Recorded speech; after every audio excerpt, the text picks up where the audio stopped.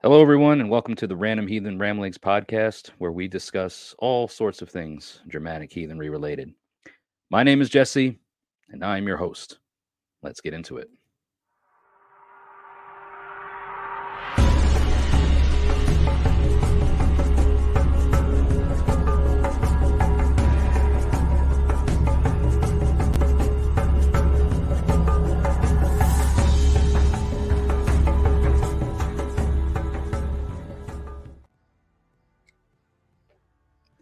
Good evening, good morning, good day. Hello, everybody. We're back like we never left. We're back here for one of the few remaining episodes of season 4 of the Random Heathen Ramblings podcast this week. So, thank you as always for tuning in. For those of you on Patreon that are catching this in the video format, thank you very much. Your support in that way is so much appreciated. Hope you guys are having a good holiday season or preparing for that. I know, for a lot of folks, you're going to start thinking about your Yule time celebrations. For myself and our tribe, we've got a couple of months to go for that. We do our Yule based around the historical reckoning of it. But I know a lot of folks have, other family obligations and celebrations too that are just, about a month away at this point. So while you're thinking about that, or if you're thinking about that, maybe you've got some gift ideas that you're kind of drawing a blank on. I would suggest that if you, people got to wear clothes nowadays. They gotta have garments on, to cover up the bare essentials. And you can get some Midgard Musings clothing, apparel, and other such various accoutrements that have been branded with my logo, the Midgard Musings Bind Rune, over at midgardmusingstore.com. And you get a 50% discount if you shop any day, any time between now and December 31st. So even if you are thinking of getting something for someone as a Yule gift around the historical observation of that, you got a whole month left, a little bit more, like a month and a week or so of time to shop there. To get the 50% off discount at checkout, just use the code YULE23. That's YULE 23, and a 50% savings will be applied to your order. This is a worldwide offer. So I hope you guys take advantage of that, even as you're thinking of, doing stuff for that holiday or the holidays this year. I know it's a touchy time of year, or it can be a touchy time of year. It's a tough time of year. There's a lot of stuff that just happens around this time of year. People can kind of get into this very, reclusive sort of attitude or mindset. They want to draw inward, and I kind of didn't tend to be one of them. You know what I mean? And that's okay. We look inwards, to our hearths, to our homes, to our tribes, instead of going out and doing a whole bunch of stuff. Maybe we focus more on family. So as you are thinking of your family and what to do, I wish you all the best. But we're going to keep rocking and rolling here on the Random Heathen Ramblings podcast now through the end of the year. I might only have just a couple more episodes left in me for the season. I usually take a break towards the end of the year because of the things that I just mentioned, right? And you guys are out there doing your thing too. So we shall see. We're over 40 episodes in for the Random Heathen Ramblings podcast in season 4. And if you count one episode a week, there hasn't been a whole lot that has kept me from, putting out. If we did one episode every week for the year, we'd have at least 52 episodes. And I know we've got over 42. So not too shabby, not too shabby indeed, I would say. But anyway, let's get into the topic of discussion this week. We had a guy who, Michael Thacker, you are one of our Jarl tier patrons on Patreon, so thank you for supporting me here on Patreon and sharing the question that you did to me via email. So as a reminder, folks, you that are watching and listening, by the way, not to not to take away from those of you who are listening. Of course, there's all the support that I can possibly thank you for, regardless of how you absorb this podcast. But yes, you can write into the podcast. The email is midgardmusingstn@gmail.com. Or you can call in like Michael did at first. He ran into a dead zone in the call, so fortunately we couldn't salvage much of the audio to share today on what his question was. That number is 615-671-9832. If any of you folks out here listening or watching want to call in or leave a suggestion or a question or just anything at all, feel free to call in and leave a voicemail, and be happy to feature you on the airwaves or the pod waves. Okay. But Michael's question, after going through his voicemail, he sent an email after the fact and said, he said, how should we deal with desecrated sacred space? And I thought that's a really great question, something that I haven't thought of too deeply myself, but I can definitely, offer my own 2 cents. And of course, as always, this is open for discussion for all of you folks too.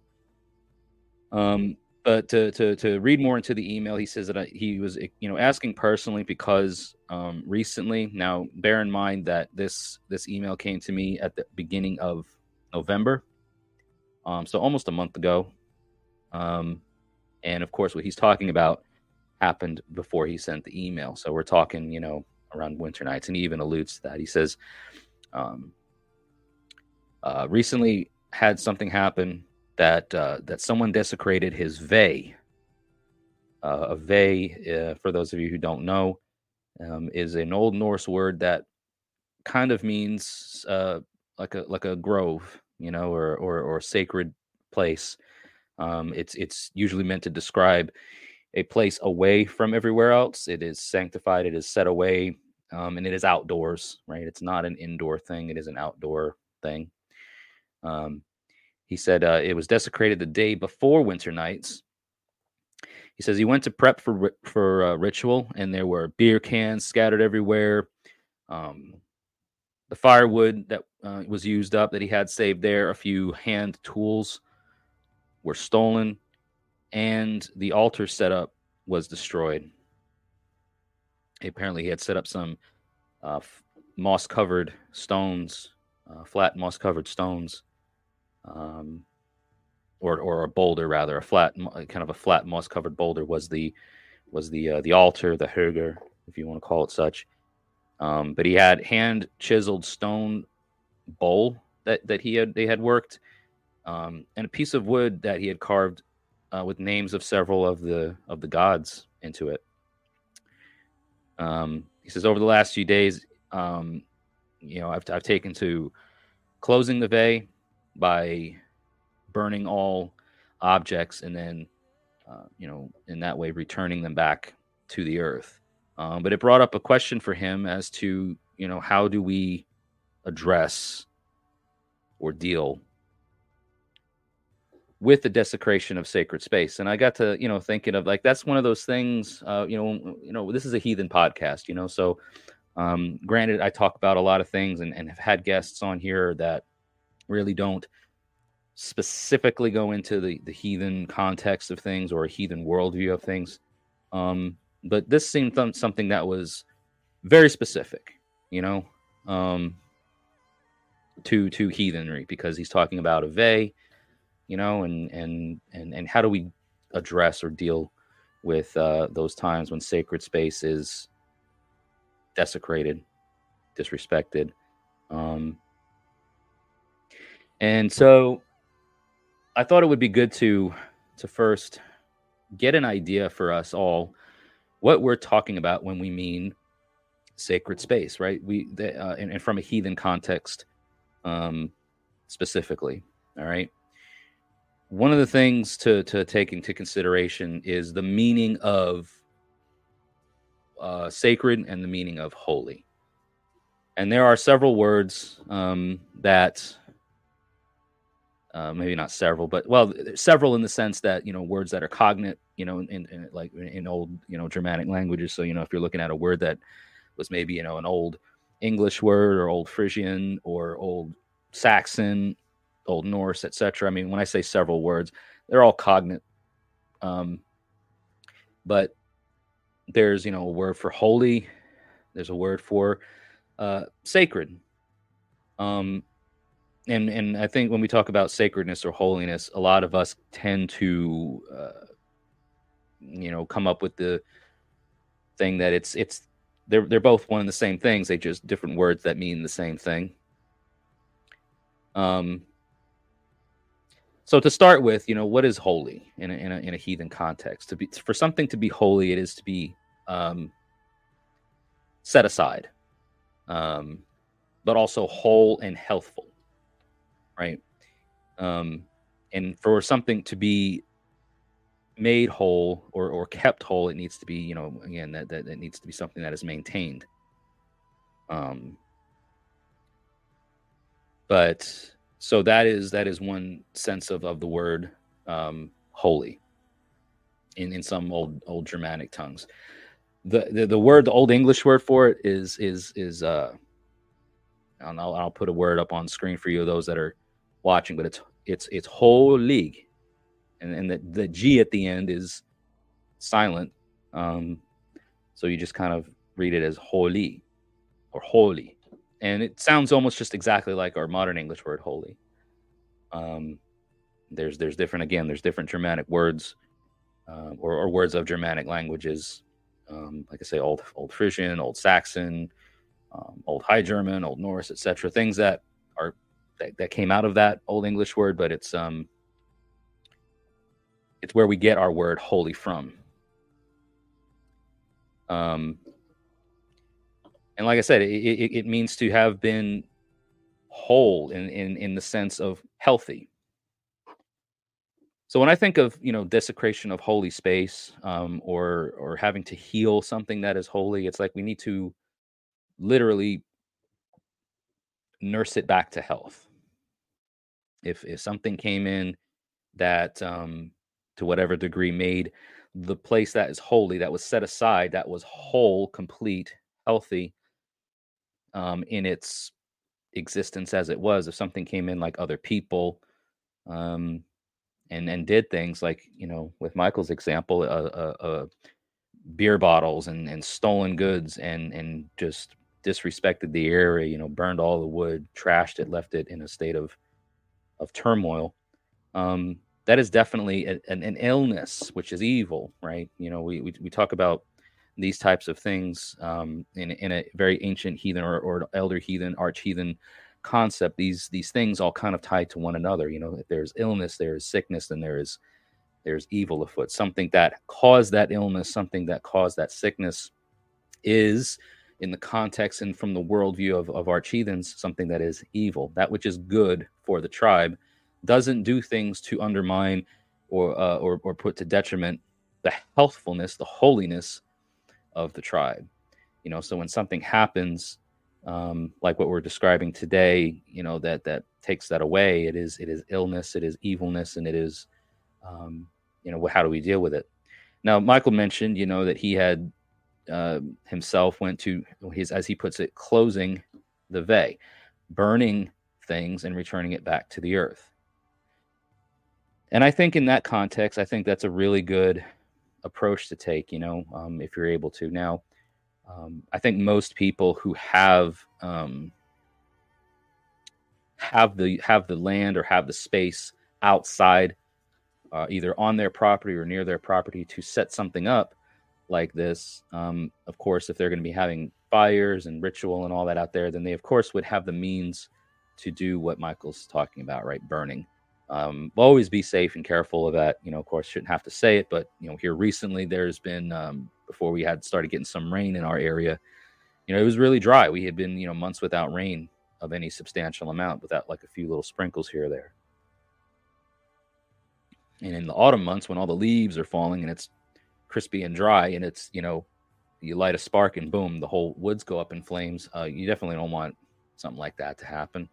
But anyway, when safe and when capable of doing so, burn those items, in a ritual in itself, to sort of, again, kind of start over from scratch, reclaim the holiness, the whole healthful state of that space once again, by kind of starting over and clearing anything negative that was there out. Some other things that I've heard people mention, and some things that I've seen done, and from my own example or experiences, I should say, are, when you have that space set, if you're not proficient in the working of magical charms, right? If that's something that you maybe haven't considered, to use for warding the space as a sort of keeper of the boundaries of the space, that may not be something particularly heathen. It's seen across many different pagan practices, not just, sure, you may see it in, Norse or Germanic practices, but, to set wards, right, and put things, charms, whether they're hung, whether they're planted in the ground, carved, right, different ways that you can go about doing it. But to erect those charms and to put those wards up to reduce the chances of something like that ever happening again, prevent it from ever happening again, keeping the outer space, or keeping that inner space, again, protected from those outer thruses, those outer forces, those outer, that illness that would want to come and do damage to your space. I say that because I've had experience with the vey that we used to use for our tribal activities and our rituals every year. Used to be on our former Gothi's parents' land. And we would go out there prior to whatever event that it was we were going to be observing, right? So if it was Yule, whatever it was, we would be out there about a month or so prior, to be reacquainted with the Vatir of the land, to clean up any, blowdowns, things from storms. If it had been over the winter and we were getting ready for like our Sigerbloat, right? All of that growth that comes in after the winter months have, maybe blown some trees down or things, right? We would go in there, we would just clean things up, prepare the land back to be ready for ritual and for people to be there, because for the majority of the time it was kept to be what it was. It was in the wild, and while there was a space set within that area to be holy and to be set aside and to be what it was for, it's not like we were out there every week or every weekend even. So anyways, this one time, I don't remember what holy tide it was that we were about to be preparing for, but we had or they had even before I started coming around, a big ward that was set, kind of at the, I want to say might be the north entrance to the Vey. Might have been repositioned to the south entrance or the south point of the Vey. The Vey was a circle, or kind of almost like a horseshoe, not really a horseshoe, but like a not a semicircle, but it was a circle, but it wasn't a closed off circle. So if you can imagine like this, and then it would come to a point and then kind of lead out through the north along this pathway. So it was circular, but it didn't close off as a circle. So in that southern portion of the circle was where I think the ward was kept. But anyways, it was in the shape of an algae's rune, right? It was a huge cedar staff set there, and we came back there one day, and for they'd had it for years, and then we came up there one day and it was gone. looked around. It wasn't like the wind knocked it over or something. It was just straight up gone. And it was like a 7 or 8 foot long piece of wood, or tall piece of wood, right? It wasn't no small like hiking stick. It was very obviously something set for a specific purpose, and it was gone. Whoever had come by and through the area took it. Now, one could consider that desecration of sacred space, even though maybe that person didn't know what it was. I mean, you come across a big stone circle with a fire pit in the middle of it, and you see an altar, or what looks like an altar of stones with various items and things on it. I mean, even if you're not pagan or you're not heathen, you got to know, if you were to come across something like that, that this is probably something or some place that I shouldn't be unless invited, and I should not be messing around with anything here. People are terrible sometimes, and they don't think about their actions, and they just do things to be malicious. And so whatever the case was, the staff was missing.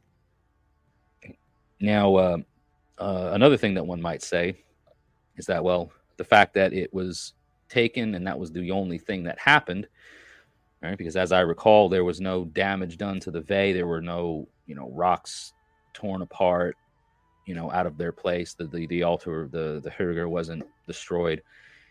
Everything else was where it should be. It was just that staff that was missing. One might say that the ward did its job, right? The thing that we had in place to ward out that illness or that evil took the attack, and was the sacrifice, as it were, to keep the vey protected. And so we took it upon ourselves then to go and search for and find another ward, another staff, another item that would be used to bless the space and protect the space and ceremonies thereafter. So you kind of have to look at the what was done, how much damage was received, what was the outcome of the desecration of the land or of the space, and then what actions do you take? And the actions you take is you rebuild. You start over, all right? And you consider the fact that if there weren't wards in place, let's put some in place. Let's add to that magic. Let's, if we're not good at it, let's find someone who is, right? Let's get something set up in that space to protect it when we're not there,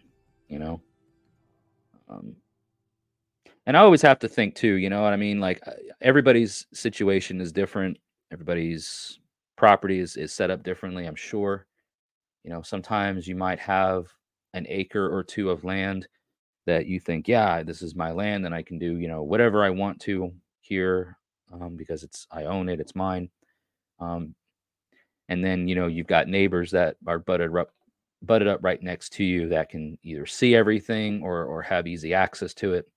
And again, without knowing those people well, or without just knowing people in general well, I mean, again, anybody can traipse across anyone else's land at any point in time and just do whatever they feel like. So I think, one thing to bear in mind is that when we are establishing those spaces, when we are setting aside that holy site, that we're being respectful of our neighbors, and that we're, maybe not doing anything that is going to invite unsavory people. I don't know. Some folks might say, well, it's it's my freedom, it's my right. I shouldn't, I don't have to worry about that. Again, every circumstance, every space is going to be different, I'm sure. So don't take what I'm saying and be like, yeah, I need to check with my neighbors first, or are they cool with it, right? Again, I don't think that. I'm not trying to say that that's what you should be doing. I'm just saying that be aware, be considerate, right? Like, if you're in an area where, you're setting up stuff and you're making it obviously heathen or obviously pagan, you're going to go all out and carve, a 10-foot tall god pole, and get blood from your butcher, or have an actual bloat, and you're going to soak the god pole with blood and everything.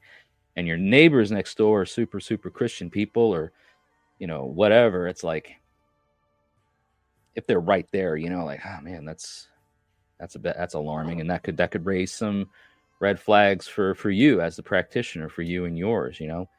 People do some strange things when they're ignorant of certain things. And again, so all I'm saying is that if it's in a rural enough area and you got no visible neighbors and you're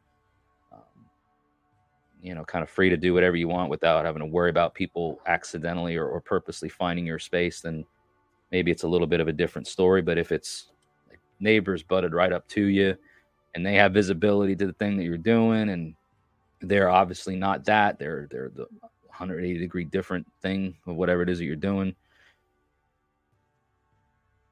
Part of, I think, considering what we do and how we do it is realizing that we are doing it in modern times, and we have to think about that with the people that we might encounter or might have, be a good representation, obviously live your religion, live your faith, live your life, if that's what you believe, then you should live it in that way. Just realize that, if you have people that don't know what it's all about and that are worried about it, they maybe have concerns. They might be, seeking to do things that could tear down the thing that you're trying to build. So I'm not saying that if you don't say anything to them or don't include them or don't mention it to them, that all of a sudden you're going to come out there one day and everything's going to be torn down because your neighbors decided to do it. You could probably get into some legitimate legal trouble for doing stuff like that. I mean, that's trespassing, that's vandalism, that's stuff like that. And that's another thing to consider too, because we are in modern times. The laws that existed back in Arch Heathen times were laws that were built around the tribe. You know what I mean? So the tribe was the law, is essentially what I'm trying to say. In other words, if you were belonging to one tribe and you did something that was wrong in another tribe, your punishment, the thing that you had to worry about wasn't that tribe's laws, it was your tribe's laws. You were under the law of your tribe. It's different now. I mean, we have local, regional, federal, state, everybody, laws that say what is legal, what is not. And so if, and especially with, like here in North America or the United States, at least, freedom of religion, one of our constitutional rights, if you can prove that, whether you have, cameras set up or whatever, you can prove that somebody came or somebody's came through, and not only trespassed on your land, but maliciously behaved on a space of land that was considered a holy site or sacred ground. You might, I don't know for sure, because again, the laws are different everywhere you go, but you might even have legal backing to go to court with that and to prosecute someone, and to take them to court and to seek damages, and I don't think that that's a wrong thing to do, especially if you've taken the time out of your life, out of your day, out of everything to devote something like that. So importantly, your rights to practice your religion peacefully and freely shouldn't be infringed upon by anybody for any reason. So people probably take things different in different measures. If somebody's grove or vey was destroyed in a way like Michael was describing, some people might go the distance of setting up hidden cameras on that property, so that way when they do rebuild and when they do put things back in order that need to be put in order, that when that illness is fixed, right, when that sickness is healed, now they want to put cameras out there to catch the person or persons that may come by the next time. So what can we do? What should we do? I mean, if you have the means and you want to do that, can you do that? Yeah, sure you can. You can go back and you can check your footage, and if you find the people that did it, or you catch them doing it, then you can go to the law and pursue legal action against them. That's one way of setting things back in balance, But I think for a lot of us, for the majority of us, it's let's avoid that whenever possible, right? We don't want to just kind of keep to ourselves and do things that are holistic for ours and only ours. We don't want any added attention being brought to us. Now, again, if it's something that can't be rectified through just a simple, fix it and place your wards and believe in that sort of thing. If it keeps happening, or you're seeing we call it a repeat offense to it, then you definitely have problems that you need to look at, maybe on more than just a surface level of, I got vandals in the area. Maybe there's something else. Maybe there's something about the land that the spirits are not present to protect that space. And then those are some things to consider as well. I did also want to mention that, there's several, I talk about, source material and things. And there was one source that I wanted to call attention to. Paul, I believe his last name is Bauschitz, if I'm saying that right. He wrote a book called The Well and the Tree. Okay. And it's on one of my recommended reading lists. I don't know if you can find his book on Amazon or online anywhere. But here on the screen, I'm just going to show you a section of that book, and I'm going to read it out loud for all of the listeners too, so don't worry. But this is from his book, The Well and the Tree, and it says, for the Germanic peoples, space, as it is encountered and perceived in the created worlds of men and other beings, exists to any significant degree only as a location or container for the occurrence of action. The container is action, whether of individual men, of men acting in consort or in opposition, of men and monsters, or whatever, right? So we're talking about what's being done in an area, right? So if it's ritual, if it's this, that, whatever. But in all cases, immediate actions are discontinuous and separable, deriving power and structure from the past.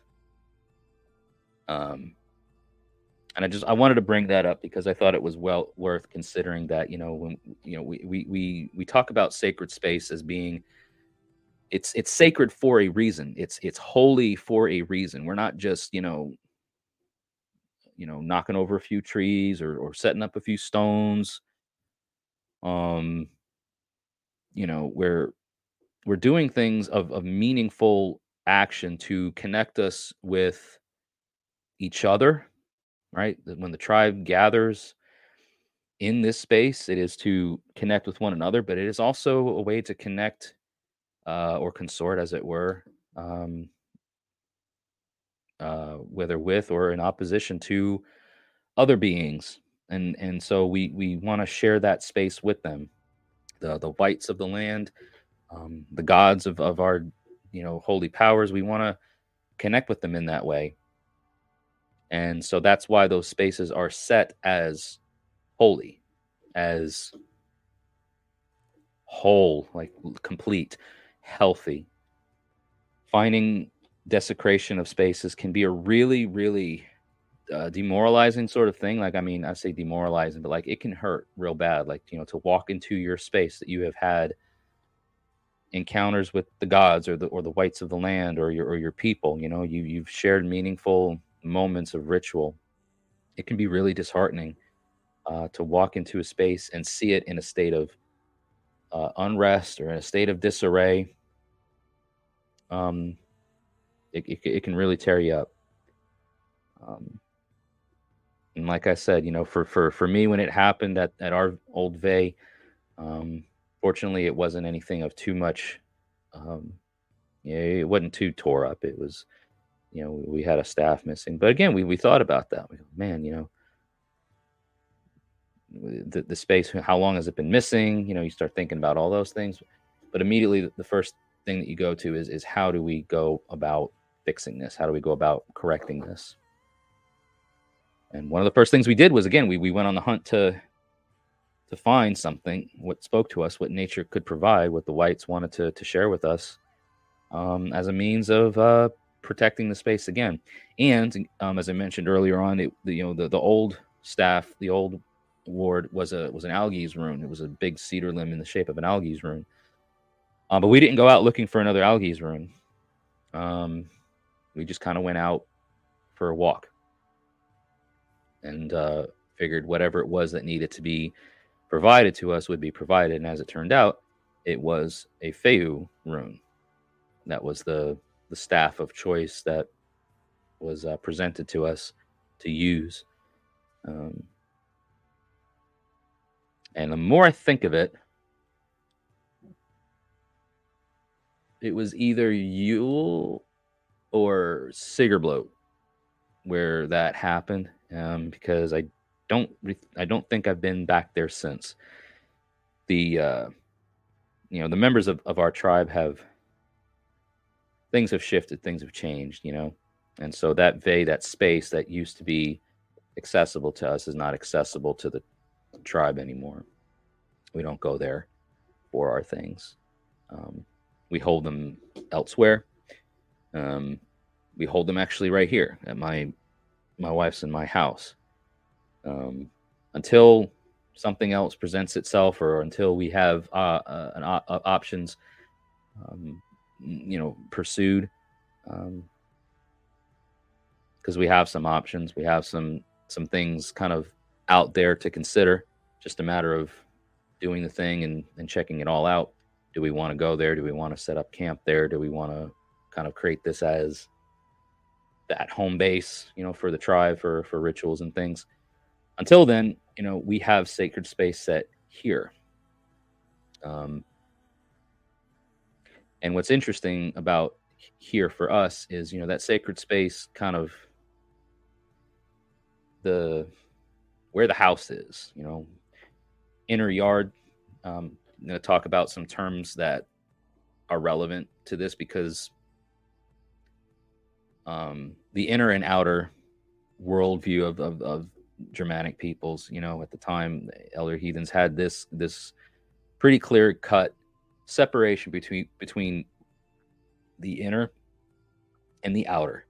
And what is in is under law, it is under order, it is under protection, it is good, and what is out is not. It is the wild, it is outlaw, it is outside of all of that. And there were definitely specific lines and barriers to separate those things. And interestingly enough, our space does have literal barriers, right? Like we've got a fence, a fence row that keeps what is in and keeps certain things out that we want out. And so that's an interesting thing to keep in mind, and is that when we do our stuff, when we have ritual, when we hold ritual, it's sacred space has been set, and I've reset it several times. When I say reset, I mean go out with fire and do certain things the way that I do things, my ritual cultic practice, right? To kind of re-secure those relationships, and that might be something else to consider when we talk about what can we do when sacred space is desecrated, is reestablish those bonds. Maybe it's been a while since you've been out there. It's kind of one of the reasons why, like I mentioned before, that when when the tribe did go out to this place at the Vey that we used to have, we didn't go out there the day of the event and start setting up. We went out there at least a month or so prior to reestablish our connection with the Veytir, to reestablish our bond, to reconnect with the land. It could be, that when things happen, if space was desecrated, it could be that maybe the land felt neglected, between the forces that we share space with, us and them, right? So if you're sacred space was desecrated, maybe it's because, and again, without knowing specifics, right? But maybe it's because the spirits that are native to that space didn't feel connected to the people anymore. So they're like, what do we have to worry about?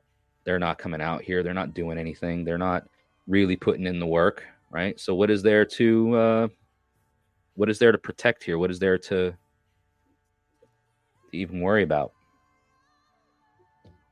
I'm not saying that they think that way or whatever. I'm just, again, thinking out loud and kind of talking through this concept. Because again, it's one of those concepts that are questions that I hadn't really thought of, too much. And just going based off of my experience and maybe some things here or there that we've, kind of read or found out in source materials, The Well in the Tree, if you guys want to check it out, by Paul Bauschitz. I'll put his information, like the name of the book, and if I could find a link for it, I'll link it in the description or show notes. If you guys are listening and you want to check it out, you can definitely do that, along with any other source material that I could come up with about things pertaining to the sacred, the holy, those concepts. Because again, what do we do if sacred space is desecrated? Well, what makes up sacred space? We got to know those definitions. We got to understand all of that.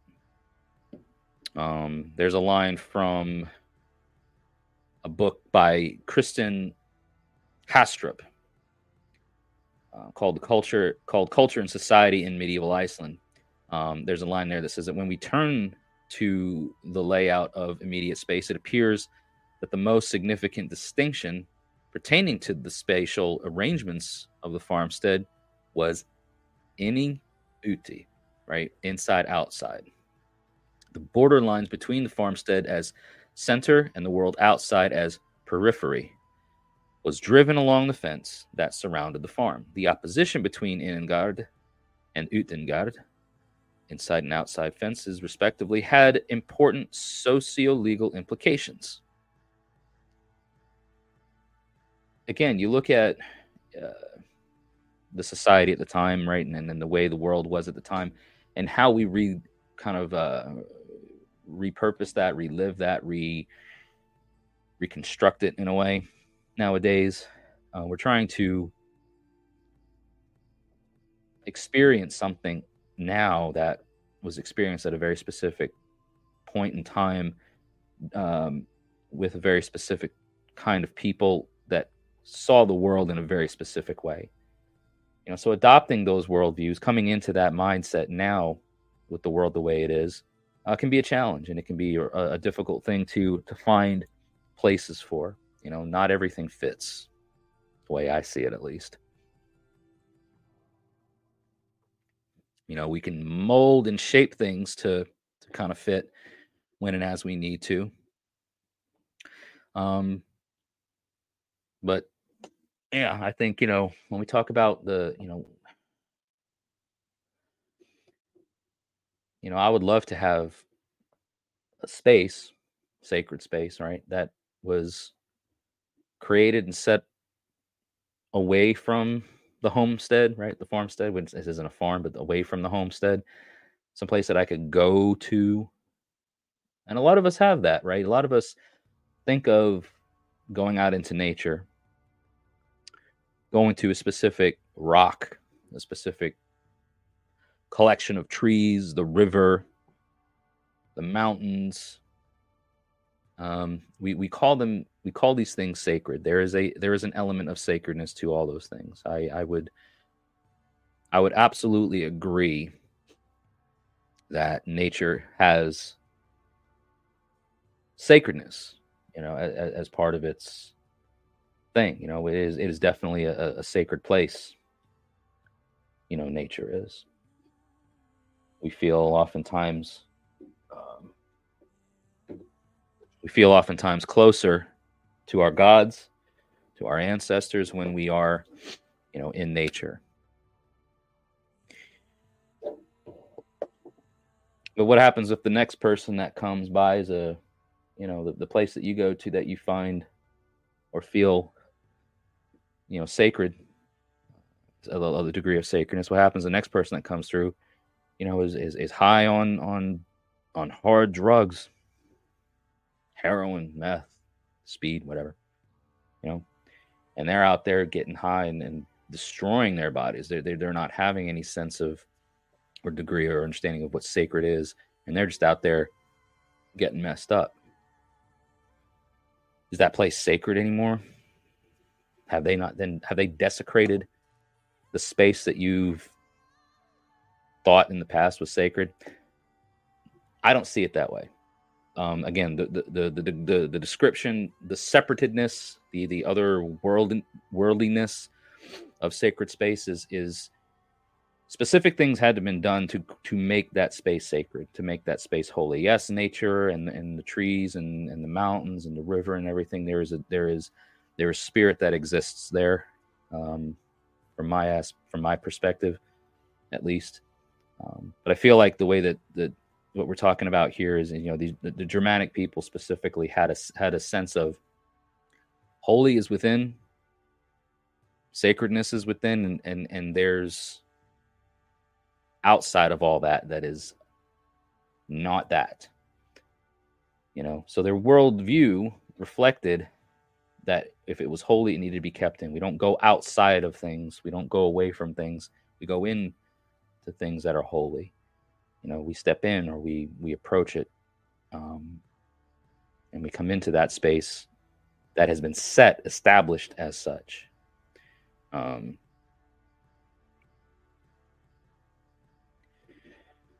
So yeah, I mean, when I talk about, I'd love to have a space that I could go to that is outside of the confines of the home.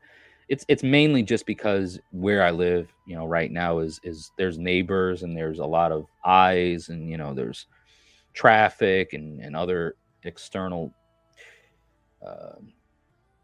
distractions and things that can kind of take away from the mindset or the tone that you're trying to achieve when you're wanting to connect with, whether it's with your ancestors, with the local spirits of the land, with the gods, what have you, right? When you want to go and you want to do those things, there's a degree of privacy that you want to have. And around here, there's just not that unless you're inside. So there's always a part of me that's like, man, it'd be nice to have a space for the tribe to be able to go, kind of like we used to have. That's a little bit outside of the immediate eyes of the neighbors. You know what I mean? Give us that privacy, give us that separativeness or that separateness. So a feeling of being away from them, but close to who we want to feel close to.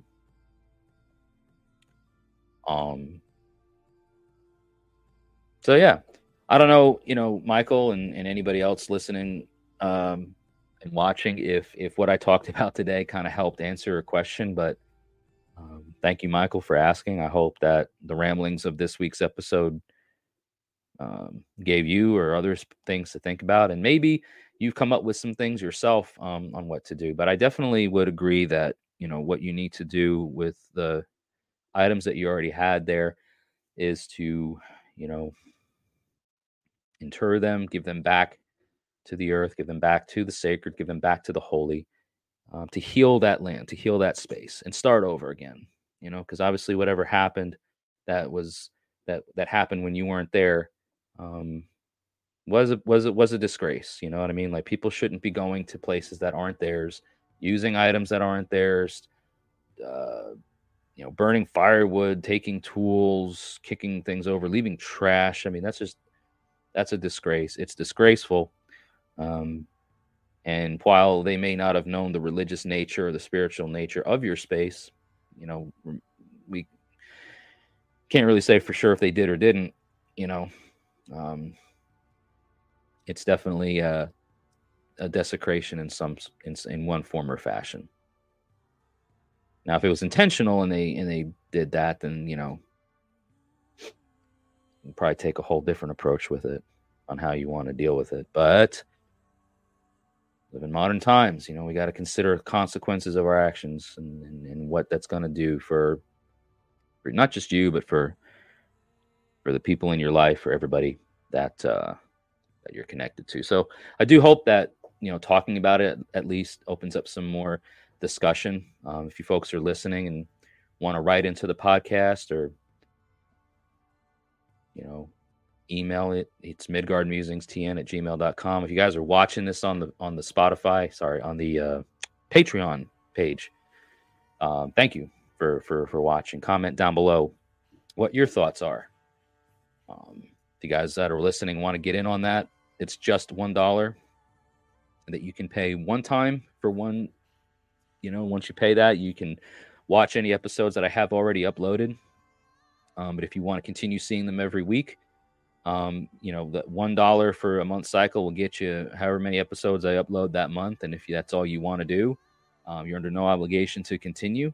So you're welcome to, do it once and be done with it, or you can keep doing that once a month, $1 pledge, and have continuous access to all the content that I upload in video format.